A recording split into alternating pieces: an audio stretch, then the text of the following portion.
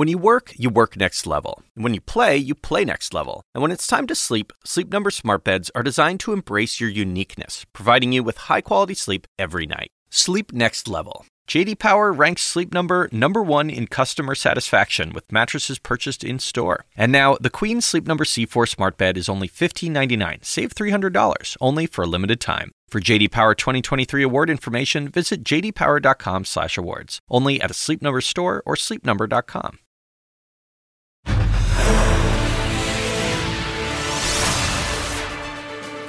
Welcome to The Lead. I'm Erica Hill, in for Jake Tapper. We begin this hour with breaking news. A flurry of activity in Georgia today, including a brand new legal filing just moments ago from former White House Chief of Staff Mark Meadows. These are live pictures here of the Fulton County Jail. Today, the first of Donald Trump's co-defendants surrendered and were arrested. Among them, former Trump lawyer John Eastman, who was released after being processed, fingerprinted, and having his mugshot taken. Scott Hall was actually the first to turn himself in this morning. Hall was charged over his alleged involvement in the breach of voting machines. As for Eastman, as you may recall, he served as Trump's lawyer and advised the former president on ways to stop Congress from certifying the 2020 election results. And as we just mentioned here at the top of the hour, moments ago, another co-defendant, Mark Meadows, filed a request for an emergency court order. He's trying to avoid being arrested while he fights to have this case moved from Fulton County, Georgia, into federal court.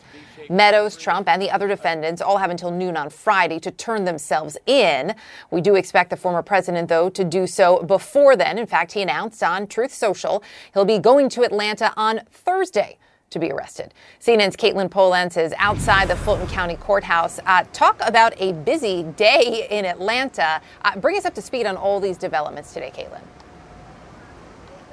A flurry of activity here, Erica, is putting it likely more like a blizzard, even though it's quite hot out here in Atlanta. What's happening is that there are 10 defendants that we know at the least who are negotiating their bond or have negotiated their bond already with the district attorney's office here so that they can be arrested quite smoothly, or hopefully, for their hope, smoothly as they go through the jail system for their arrest. So right now we're looking at a few that had come in yesterday with their negotiated bonds. First and foremost, Donald Trump's of $200,000, and then several other people that were at the top of that pyramid around Donald Trump, working to maintain his grasp on the presidency after the election. John Eastman, Ken Chesbro, some other lawyers, Jenna Ellis, who were all around that effort with Trump, are accused of being part of this racketeering criminal enterprise scheme in the state of Georgia in this case. They all are getting their bonds set. And those terms for the more senior people around Trump, they are six-figure bond terms. And the more junior people like fake electors in this state and others accused of crimes related to this racketeering scheme, are getting lesser bond amounts. But many are negotiating that so that they then can be processed at the jail at a future point. The deadline is Friday, though. That is when all of these people need to respond to this indictment in some way, or else there will be warrants issued for them to go be picked up by authorities and arrested. Well, in terms of that warrant, there is some concern by Mark Meadows, at least according to this latest filing, that a warrant could be issued for his arrest. He wants to make sure that doesn't happen because there is a pending hearing on Monday.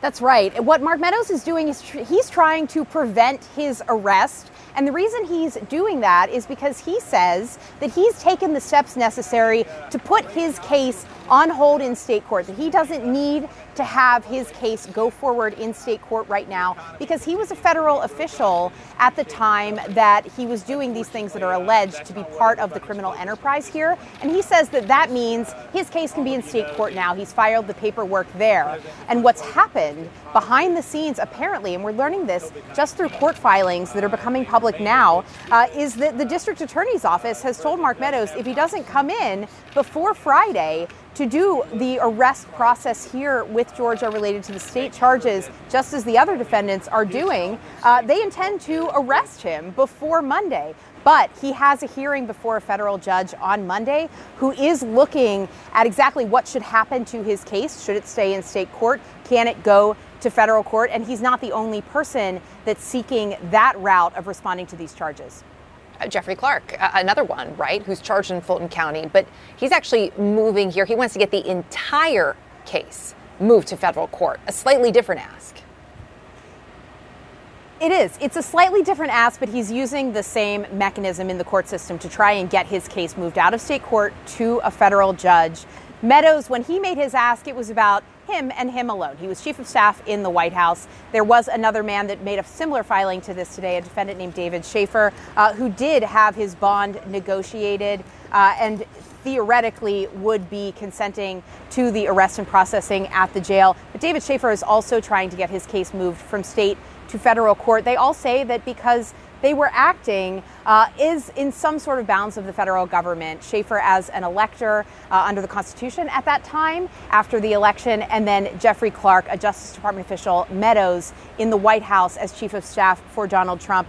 But Clark is taking an aggressive approach here. He's saying the entire case at the state level should be put on hold, and all 19 defendants should have their case moved to federal court. Donald Trump hasn't done something like this yet in this case, but we fully expect that he may try some sort of legal tactic that is similar to this.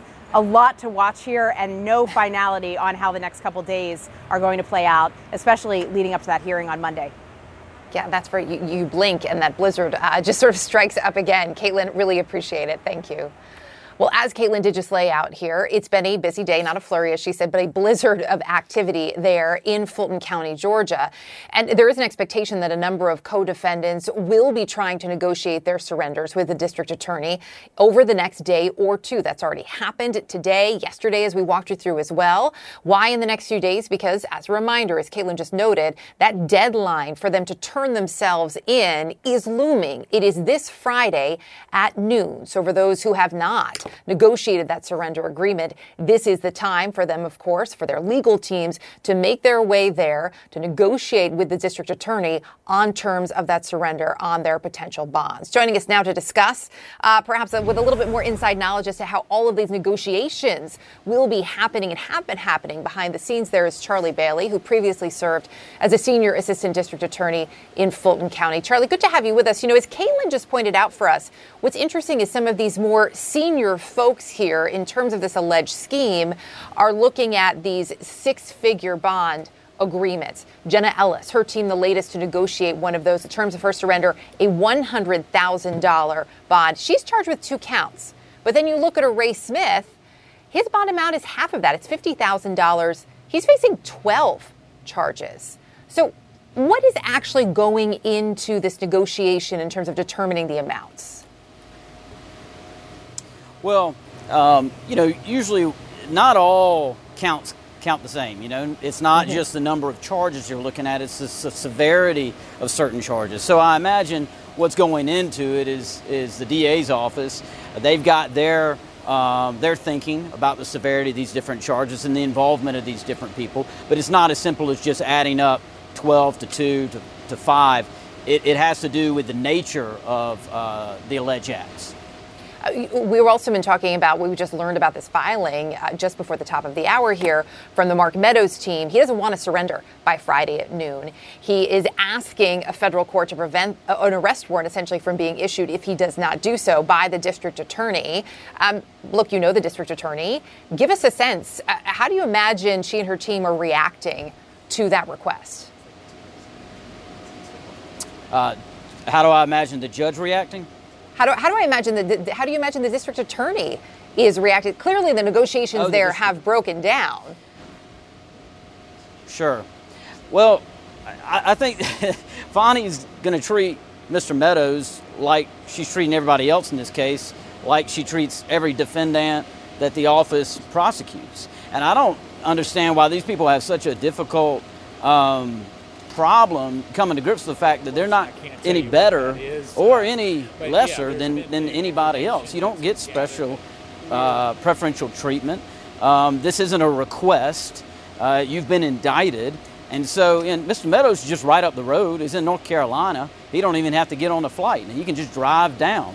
So, I don't imagine, knowing Fonnie as I do, that she's going to be somebody that's swayed by, hey, just treat me differently because I'm me. That's not the way the law works, and that's not, in my experience, the way Fonnie prosecutes her cases. in terms of how people are being treated. John Eastman says he spent about an hour and 15 minutes inside the jail today.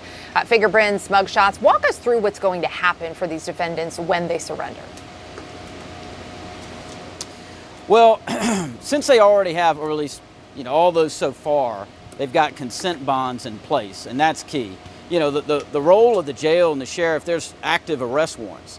They've got to process those arrest warrants. That takes some bit of time, not too terribly long, but they have to process that. The reason being, you don't want somebody out there, driving, gets pulled over for speeding, and they've got an active warrant. It's a very, in some ways, mundane kind of task, but you have to process them through. You got to make sure you got in your hands the person that's on the other end of that indictment. So you take the weight, you take the height, you take a picture. All that goes into a database that's available across the state and with the prison system so that you've got a proper catalog of the people that are coming through the system here in Fulton County.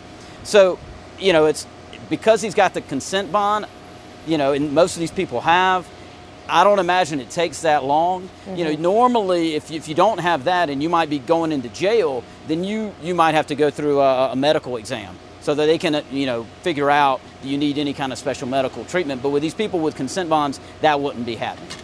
Already taking care of some of that. Charlie Bailey, great to have your perspective on this. Thank you. I also want to bring in now Tom Dupree, who served as the Principal Deputy Assistant Attorney General under President George W. Bush. Tom, good to see you this afternoon.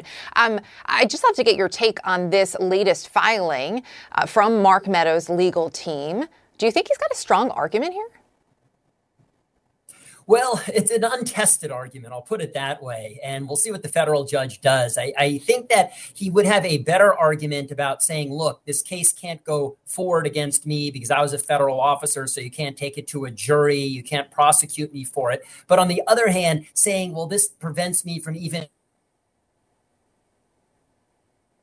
a state criminal prosecution move forward against me, that's a tougher argument to make. I could see a federal judge saying, look, I will sort out your federal removal request in due time, but for present purposes, you still need to turn yourself in to the local authorities in the next few days. So even though, that deadline is Friday, but the hearing is Monday, you think that's enough for the federal judge to say, you're just going to have to roll with this? I think I could see a federal judge saying that, to say, look, deciding whether or not your case needs to move ahead in state or federal court is a complicated question. And I'm going to need to hear briefs. I'm going to need to hear argument. That could take a while to sort out. But in the meantime, I don't see a basis for basically ordering the state judge and the state proceedings to be stayed while I sort all of this out. So turn yourself in, but then in due time, I'll decide whether or not I'm going to hear your case. So Mark Meadows is pushing for his case to be moved to federal court. Meantime, former DOJ official Jeffrey Clark is making a much broader claim that the entire case, we're talking about all 19 defendants, the entire case should be moved to federal court. What do you make of his argument? Well, that's also a big swing. Look, we'll see what the federal judge says. I mean, I could see a universe in which a federal judge says, look, I may hear your case. Maybe I'll hear the case of a few more defendants.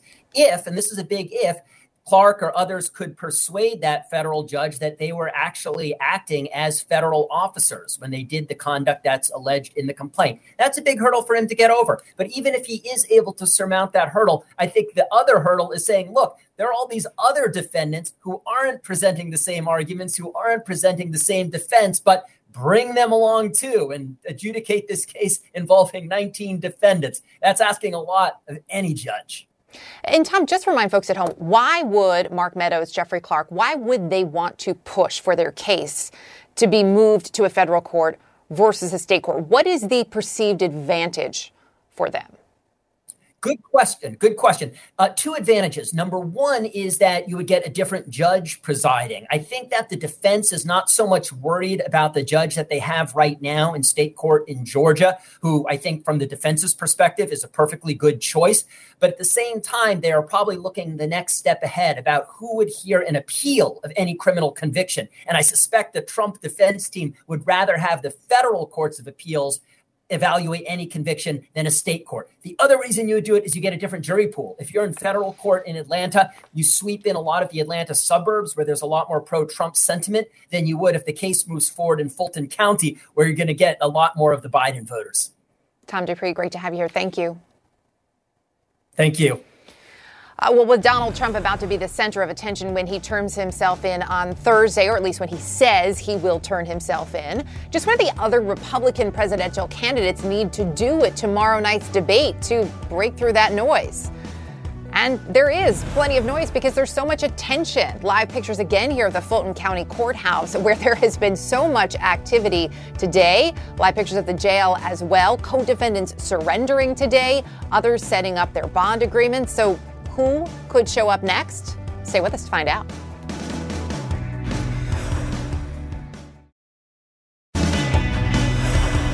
We're back now with a live look. This is, of course, outside the Fulton County Jail in Georgia.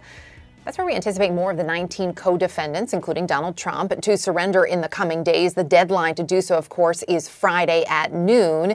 2 surrendered earlier today.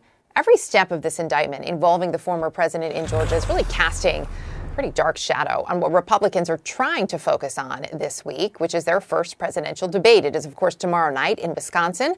Joining us to discuss 2 conservative voices, Scott Jennings, who was special assistant to President George W. Bush, and Eric Erickson, host of the Eric Erickson Show. Good to see you both this afternoon. Scott, we have the lineup now. We have the placement on stage that Fox has released. Right there in the center, we see Florida Governor Ron DeSantis and Vivek Ramaswamy. They are sharing center stage. Chris Christie off there a little bit to the side.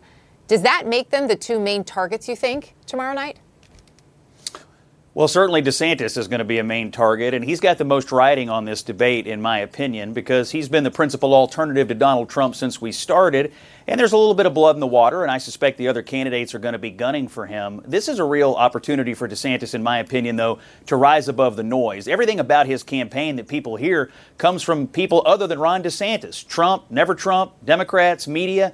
This is a chance for him to tell his story. Who am I and why am I running? If I were him, I wouldn't get too drawn into fights with other candidates, although I suppose they're going to be lobbing grenades at him all night. There's a good chance fighting maybe up for a lot of folks there. Eric, I know you spent time with many of these candidates last weekend at your event in Georgia, among them Ramaswamy. So last night, he was with my colleague Caitlin Collins, who asked him how he plans to beat Trump if he rarely criticizes him. Take a listen to his answer. Thank you. The reason I don't want to criticize Trump is because everybody else from, networks like the one we're on right now on down are doing plenty good job of making up attacks that shouldn't even exist. Prosecutors across this country charging cases that should have never been brought. I think he was a good president, but I want to build on his agenda to take the America First movement to the next level. So Ramaswamy also told Caitlin that he thinks he's going to win in a landslide. I'm curious, based on what you heard, Eric, from these candidates over the last weekend, would you agree with his assessment? I don't know that I would. And, there was the ABC News report that came out that Ramaswamy decided he was in this race really to stop Ron DeSantis more than anything. He's got a compelling message. The crowd at my gathering this weekend really curious about him, very popular, but at the same time, he is 37, 38 years old, and that sort of will impact both him and his prior record. He's got a lot of conflicts that he's going to have to reconcile and maybe drawn out on stage. The DeSantis Super PAC has encouraged DeSantis to point out those contradictions. It is impossible, I think, to overstate this expectation that Donald Trump will, in fact, dominate the conversation on Thursday night, despite not being there on stage. He has already made clear that he intends to turn himself in, to surrender in Fulton County on Thursday, the day after the debate. Scott, how do you think, what do the moderators here at Fox need to do to keep this debate focused more on policy and in positions of the candidates on the stage as opposed to Donald Trump? Well, one of the things they should not do is try to turn all these candidates into pundits. That's Eric's job. That's my job. And I think there's a temptation in politics these days to make everyone into a pundit. They should let them be candidates and let them talk about what they want to do as president. What is their motivation for running? But asking them all night long to comment on Trump this, comment on Trump that, how would you handle it if Trump said this? That is not useful information, I think, for the average voter. So keeping it focused on policy would be great. Obviously, you can't keep Trump out of the debate. And also, I think Mike Pence is going to play more of a role in this debate than many people are talking about, because to me, one of the best questions the moderators could ask is, if anybody else on this stage had been vice president on January 6th, what would you have done? And that could get some conversation going. Obviously, Trump's involved in that, but it would get Pence involved in the mix-up as well. But honestly, these folks need to not get focused on polls and punditry. They really need to focus on their own personal narratives and their own personal policy statements. That would be of most benefit to the Republican voters. We'll see if they take up your suggestion for that question, because I think it would absolutely be fascinating. Eric, what about you? I mean, because these were your discussions, right, over the weekend. How do you keep this more focused on the policy, on the positions, and not on the elephant in the room? You know, I thought it was funny this weekend. I explicitly told the candidates and the press I wasn't going to talk about Donald Trump. And a lot of press in the room was upset that I didn't. In fact, we got some angry emails from a few reporters that I didn't want to ask them about the indictments. And the press, of course, wanted to ask about Donald Trump. And I realize he is the elephant that's not in the room and is doing some PR to overshadow the debate with the way he's arranged to surrender in Fulton County. But there are huge policy dynamics and differences between these candidates on issues within the Republican Party, from how do you approach social issues to how do you approach the free market and use the free market or government regulation to fix the economy. There's a wide range of opinions. Mike Pence and Chris Christie spent a lot of time on stage with me talking about the GOP must get serious about reforming entitlements and contrasting that with Biden and Trump. Pushing the candidates on those issues, I think, would at least allow us to see the differences. And you talk about social issues. My colleague, John King, has been out there. He's speaking with a number of folks out there, speaking with several Republicans in Iowa, which, of course, will hold the first contest in 2024. It was really interesting to hear what they told him when he asked about their views on abortion. Take a listen. When you've got babies, you've got to give them a chance to grow up. I'm a pro-life guy, but I think it's a losing issue for Republicans. I think that was a mistake for them to try to govern that. I don't think they should have done it. For somebody to put judgment on these women that feel like they can't have a baby or another baby, I don't feel that it's my place to judge. I think that's up to them. It's a divisive issue. We know that. We've known that for decades in this country. Each GOP candidate debating tomorrow does support some level of restriction when it comes to abortion. Scott, do you anticipate there will be a question as to whether they would support a federal ban? I do, actually, and this could be revealing because apart from the technical aspects of how you feel about abortion should be limited from a conservative perspective, there is also just the federalism perspective. Obviously, when Roe v. Wade was tossed out, part of the theory was it would go back to the states, and we're seeing that play out in a lot of states right now. And so to me, and this may not make for the most entertaining of television, but for me, what I'm listening for is, do these candidates believe in federalism or not? And if you are for federal laws versus letting the states work it out, I think that conversation could be instructive. But yeah, of course, abortion is going to be a big issue in this debate. It's going to be a big issue in the election next year because Democrats want it to be. So I do think Republican voters need to get an idea of how these candidates are going to approach that topic. Well, to your point, you look at federalism, you look at states' rights. It will be very telling as to where these folks stand in the Republican Party of 2023. Scott Jennings, Eric Erickson, great to have you both here this afternoon. Thank you. Thank you. Thank you. Well, right after tomorrow's debate, you know where to be for the conversation. It is right here on CNN. Anderson Cooper and Dana Bash will moderate the post-debate analysis. You can catch it starting at 11 p.m. Eastern right here on CNN. Just ahead, Donald Trump preparing for his fourth arrest. Meantime, President Biden's White House is bringing in a new lawyer. That's next. And as we take a quick break, a live look here at the entrance to the Fulton County Jail, where any moment more of Trump's co-defendants could turn themselves in. Two have already done so today. Stay with us.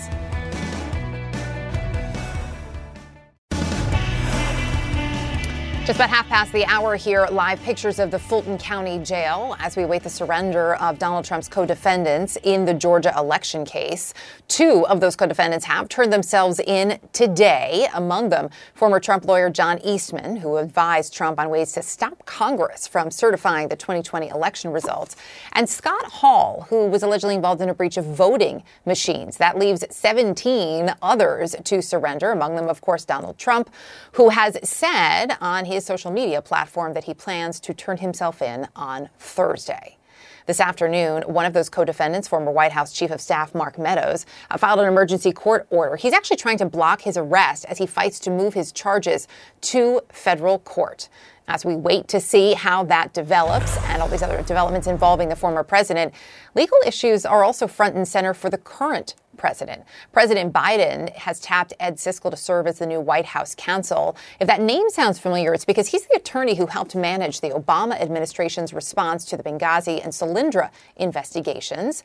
And this news comes as President Biden could soon be questioned in the classified documents investigation, and also, of course, as that investigation into his son Hunter Biden ramps up again. CNN's Jeremy Diamond is with us now live from Washington. So, Jeremy, is there any sense, too, in the White House about what this signals in terms of how the administration feels about these investigations and these looming legal issues? Well, Erica, there's no question that this White House is entering a really critical period right now in terms of both the congressional and the judicial investigations confronting the president, his family, and his administration. And there's a recognition inside the White House of that very fact. And that's why a source familiar with Siskel's selection told me that his experience in managing those congressional investigations by House Republicans in 2011 and 2012 into Solyndra and the Benghazi investigation, that was viewed as an asset and a key reason for his selection here. Because keep in mind, President Biden is not only facing that special counsel investigation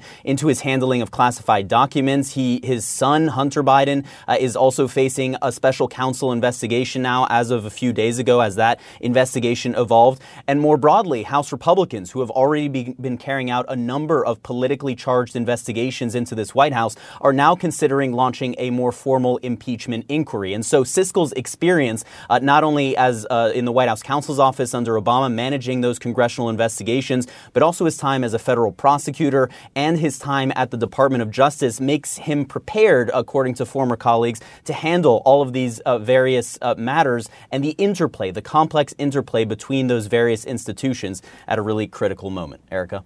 Yeah, absolutely, Jeremy. Appreciate the reporting. Thank you. Also with me now, CNN anchor Abby Phillip. Abby, as we look at how all of this is playing out, and Jeremy's reporting there about how the White House is preparing for this ramp up in investigations and questions for the president, this is also happening, of course, amid a re-election bid. What are the conversations behind the scenes? What have you been told about the concerns of the impact on that campaign and that push for a second term? Yeah. Well, I think the Biden White House is very much aware that this is going to be a constant drumbeat, and it's going to be coming from both inside of Washington and on the campaign trail.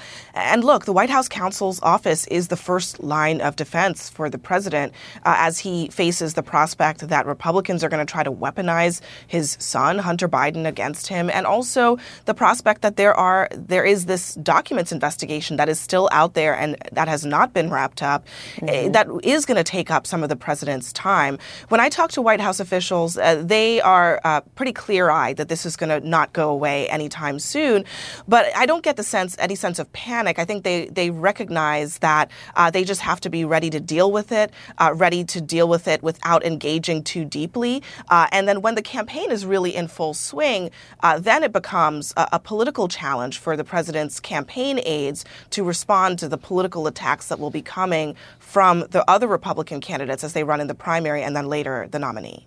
I mean, look, we've already heard some of those attacks start, right? Yeah. We're hearing them across the board from these candidates. I'm sure we'll hear more of them tomorrow night at that debate.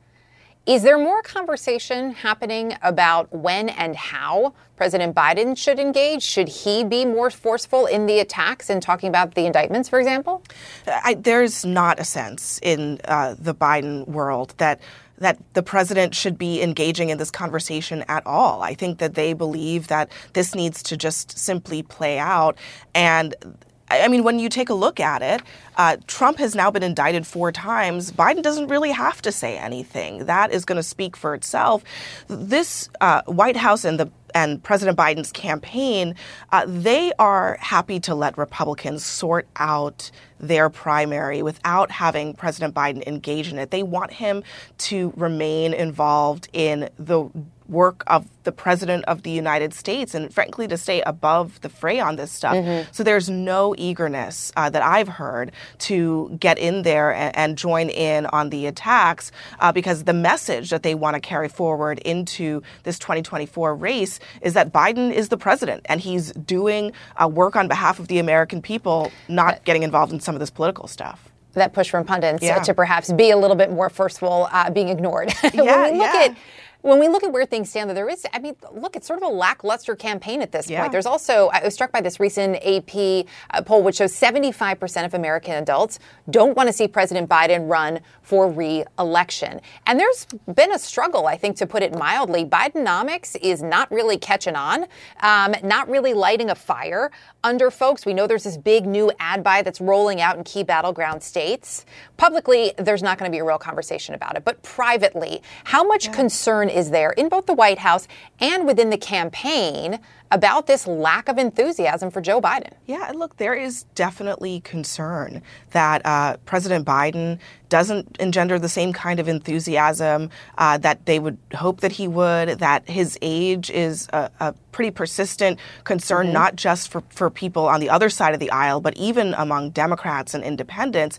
These are real things that are out there. I think the perspective that they have on it, though, is that it's baked in the cake. This is the candidate that they have, and they have to run the campaign, not based on what they wish were, but what actually is. But it's a real concern. They have to run a campaign with a president who is 80 years old, who is going to have different needs. He's going to have a certain pace. They're saying publicly that they're going to follow the playbook as President Obama, who didn't really start campaigning in earnest until much later in the year. You'll see that. But I think there's also recognition that President Biden, at his age, is not going to be able to do the same kind of frenetic pace that you might see from younger candidates as well. Abby, appreciate it. Great to see you. Thanks. You too, Erica.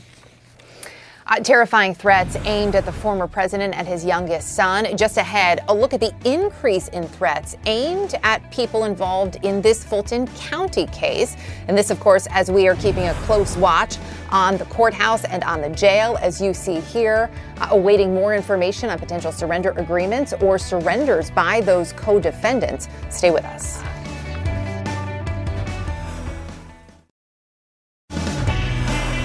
A Chicago woman has been charged with threatening to kill former President Trump and his 17-year-old son. Prosecutors say Tracy Forenza sent emails to the head of a Florida school saying she wanted to shoot Trump and his son, Barron. The arrest comes just 2 weeks after FBI agents shot and killed a Utah man while investigating his threats against President Joe Biden. And a week after a Texas woman was charged with threatening to kill Judge Tanya Chutkan, the federal judge overseeing that 2020 election case. I want to bring in now CNN Chief Law Enforcement and Intelligence Analyst John Miller. And Charlie Bailey is back with us, the former Fulton County Senior Assistant District Attorney. So, John, this one was apparently on the FBI's radar. There are a lot of people, as I know from you, on the radar. But in terms of the broader impact, how do you stay on top of all of these people? It feels like there is an increase in the concern over these threats and the number of threats. You know, Erica, it's a toxic environment, and some of it's driven by social media. But you have the Texas woman who threatened the judge in Washington. You have a Chicago woman who was arrested yesterday for reaching out to the headmaster of young Barron Trump's school in Florida and threatening to shoot him and Donald Trump directly in the face. She was known to the Secret Service for other threats. And on the flip side of that, you've got numerous threats coming in to the district attorney in Georgia, to the sheriff and their employees at the jail. So, what we're seeing is a lot of energy, negative energy. You mentioned those threats specifically in Georgia. The district attorney, Fani Willis, had actually, when telling people to be on alert and more vigilant, had actually shared some of the threats that she and her office had received. When we're looking at the jurors having to be concerned, Charlie, employees of the sheriff's office having to be concerned, how do you protect them? What do you tell folks in Fulton County, especially those even just reporting for jury duty? Well, it's of utmost importance that the judge and the DA's office in this case set down a line early that this kind of conduct is not going to be tolerated. You know, threats in prosecutions, they happen. You know, it's not common, but it's not rare. But it cannot be the case that regular folks are just going around and living their lives come under threat as jurors. And so when it happens, I'm confident that the Fulton County Sheriff's deputies, Atlanta Police Department, they'll track down who's doing this. If appropriate, they'll prosecute those folks. And you have to lay that line down that it's not going to be tolerated. Mm-hmm. If you don't, then that's when you encourage further conduct. John, you and I have talked on numerous occasions over the years about this shift, it seems, in this country of people dealing with a disagreement, perhaps even with a person they don't know, but disagreeing with how they may feel on a particular issue, turning to violence to try to, I guess, somehow make their point known. Is there a sense that we can come back from that, John?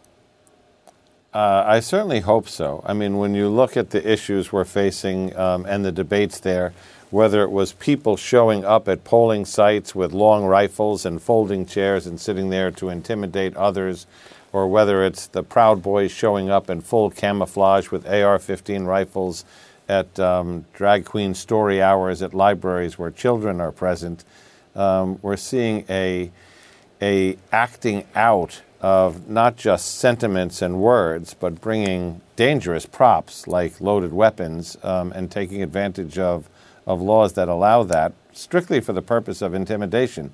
There's no other reason for that. The threats are, a subtext that go on in this, which is just routine harassment, including the grand jurors in this case who brought the indictment being doxxed, their photographs used, their social media inundated with comments and threats.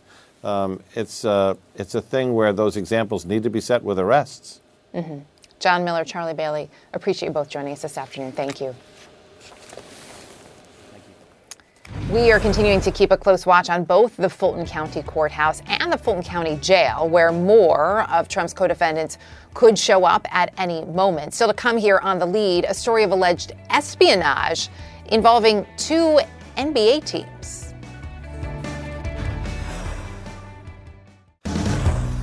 In our world lead, a harrowing rescue in Pakistan. Take a look at these images. A cable car, you see it there, hanging by a single wire after another snapped. You see a rescuer there trying to help. Officials say 6 children and 2 teachers were trapped inside that cable car for more than 12 hours. They were dangling some 900 feet over a mountainous region. All 8 were safely rescued either by helicopter or zipliners. Remarkable.